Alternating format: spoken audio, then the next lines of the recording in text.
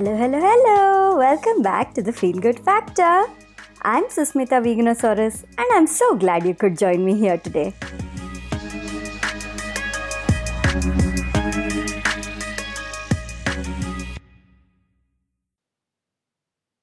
More than a decade ago, in the early years of my blogging, my blog Veganosaurus wasn't just a recipe blog. It started out as a place where I would share a lot of my own thoughts, feelings, and all kinds of crazy articles. Later, it got turned into a vegan recipe blog and then just took its own track, and I soon forgot about all those articles that I used to write before. But recently, I was having a conversation with a good friend of mine, Malika, about how we tend to use our weaknesses to our own advantage. I know a lot of people don't do this because often the tendency is to not even acknowledge or not even be aware of what our weaknesses are. So it takes a little bit of a different kind of a thinking to not only be very aware of exactly what our weaknesses are or exactly when we're having a weak moment, but going further and using that weakness or that moment to our own benefit. So that night during the conversation, Malika very matter-of-factly mentioned how she'd be using a certain weakness that she was facing in that moment to her full and complete advantage.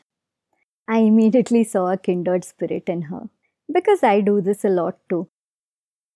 The next minute of my talk is going to contain too much information, so be warned. I have this weakness where if I'm in a car, well, not driving, but when I'm at the back of a car while the car is moving, if I'm reading something or if I'm using my phone a lot, due to the shakiness, I start feeling very queasy. My stomach gets upset and I will very soon need to use the toilet. So I avoid using the phone when I'm in a car as much as possible. But then there are days when I might feel constipated. On those days, I actually take advantage of my other weakness. If I haven't been able to use the loo that morning, what I do is that evening on my way back home from work, I make very sure I'm looking at my phone throughout the drive back home. So by the time the cab reaches home, I need to rush upstairs and my tummy gets emptied. I usually get a little laugh out of this, about how I used one weakness of mine to deal with another weakness. This is just a small example. I often find myself doing this in many different ways. That night's conversation with my friend Malika suddenly reminded me of this article I had written on my old blog years ago in 2009. So I went back and I dug it up.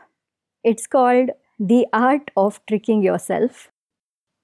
I thought for today's podcast episode, I'll read the article out to all of you. A lot of what it says is very relevant to the podcast, very relevant to all the things I speak about here, about self-care, about prioritizing yourself, how to make yourself do things that you don't really want to do, how to use your weaknesses to your advantage. I hope you'll enjoy listening to it. Tuesday, June 2nd, 2009.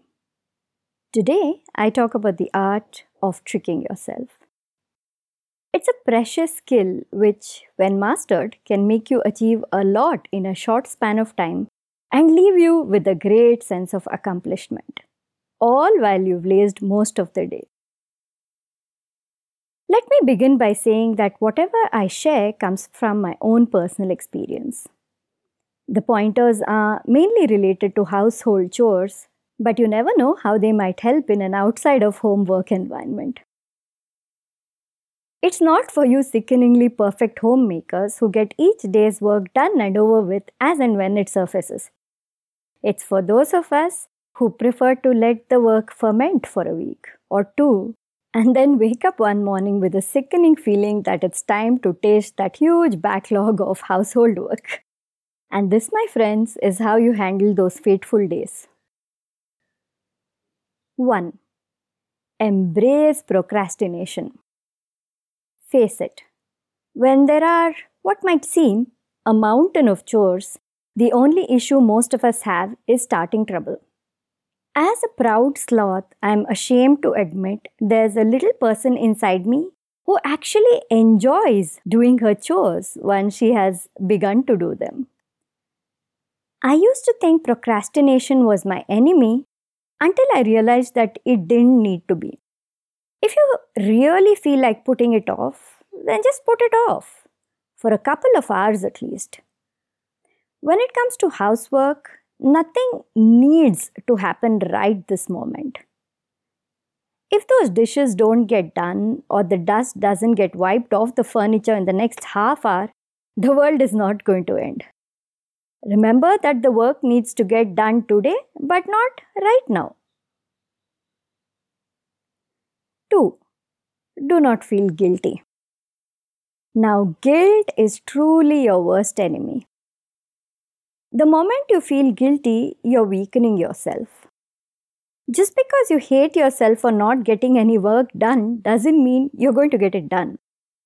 In fact, guilt is going to slow you down ever more and make that work feel worse than it actually is. It's something you don't want to do, and by feeling guilty, you feel forced into doing it, and that will make you not want to do it even more. A vicious circle you must avoid at all costs. Feel cozy and comfortable in what you're doing, or in this case, not doing. And love yourself completely for who you are, even if you're a lazy bum. Only when you have achieved this can you attempt the next step. 3. Be lazy till you're sick of it. When I say be lazy, I mean you should do absolutely nothing of consequence. To start with, don't even get out of bed. Or if you do, it should be just to eat something. A quick but healthy fix, like cereal or fruits, since you're too lazy to cook anything, and then get right back to bed. Do not have bath. It really adds to that sense of slothfulness. Do not read a book either. It's obviously a useful thing to do. If you must read, then read a comic. If you connect to the net, do only useless crap. Say you're on Facebook, for example, don't use that time to promote your Etsy store. Instead, play a pointless game of Mafioso, not Twirl or Scrabble, which are good for your brain. You may surf your favorite websites or blogs if you must, but you most certainly should not create a blog post of your own. I like to spend hours on XKCD, Etsy, and ThinkGeek, or read a bunch of Between Friends and Zits. Well, basically, the whole point is to do something you might like doing, but make sure it's not something which gives you even the slightest sense of achievement. 4. Take an afternoon nap. After you wallowed in sloth, you will feel your internal battery draining out completely. You'll feel sick of not doing anything useful. That's when you put the book, the laptop, or whatever else aside and go right to sleep. Sleep is like the reset button. After you've slept an hour or two, you'll wake up wanting to be active. 5. Freshen up. The first thing you do after your nap is rush to the bathroom and have a quick shower. Using a soap which has a smell you like is a great way to lift your spirits. 6. Appreciate and reward yourself every step of the way. From this point on, feel good about each and every little thing you manage to do and reward yourself for it in little ways. 7. Nourishment. Food is your first reward. You just had your shower, count it as one chore completed and have something you like. Hot cocoa, a piece of chocolate, juice, fruits, a proper lunch, whatever. 8. Trick yourself. First tell yourself that whatever little bit you manage to finish is good for today. This takes the intimidation right out of the job. If you truly believe you're only going to do a little bit of work, you're going to end up achieving a lot more. Start small and keep going. It's not like that messy kitchen or pile of laundry will look any more attractive now than it did in the morning. But by saying you will just wipe that countertop or only sort out the whites from the colors makes the immediate task a very small job. And once you finish that small bit, tell yourself that you're going to do just a wee bit more, and so on. Break down the chores like this and handle them one after another, or even mix and match if you like, in bits and pieces. You'll end up building momentum, and before you know it, what seemed to be this huge task has been finished in barely any time. 10. Cherish every moment. Paying full attention to what you're doing and finding the peace in your work is a beautiful thing. Consciously find the love in what you're doing at the moment. Feel the cool water flowing over your hands as you wash the dishes, or the nice stretch in your muscles as you hang up the clothes to dry. You actually end up having fun, enjoying the work, and loving yourself in the process. And most importantly, you'll be left with a great sense of accomplishment.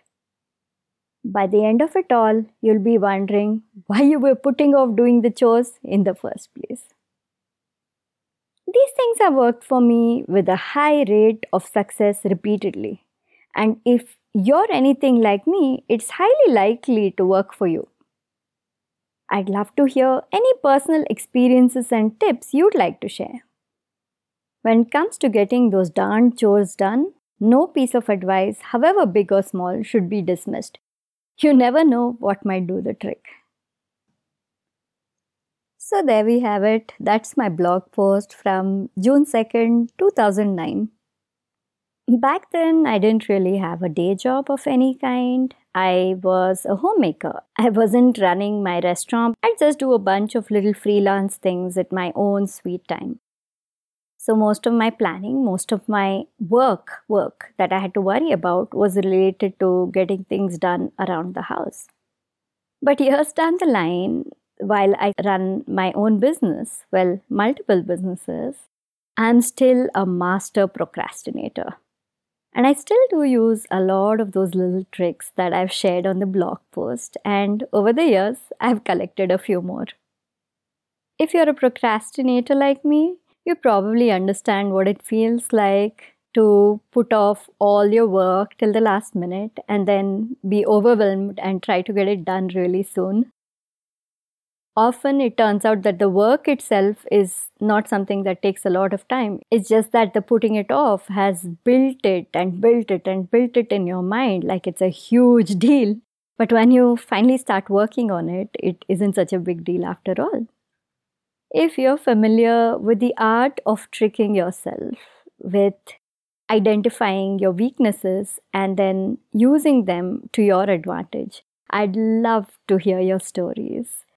I'd be so excited to connect with people who deal with their weaknesses the way that I do. Connect with me at Veganosaurus on Instagram or email me at thefeelgoodfactor@veganosaurus.com.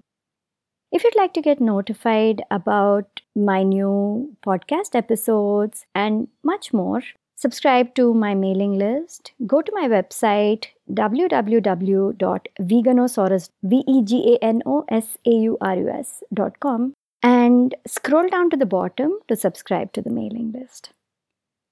If you enjoyed this episode of The Feel Good Factor, please share it. Spread the word among people who you feel will relate to this content. And I would really appreciate a rating, review, or subscribe on your preferred podcast platform, particularly Apple Podcasts. Your ratings help my podcast come up in the charts and help others who resonate with the similar content discover it easily. If you don't have an iPhone, then please do leave a review for the podcast on podchaser.com. You can find it by going to podchaser.com/Veganosaurus. Thank you so much for listening to this episode of The Feel Good Factor. I'm Susmita Veganosaurus, and I'm looking forward to talking to you again very soon. Bye.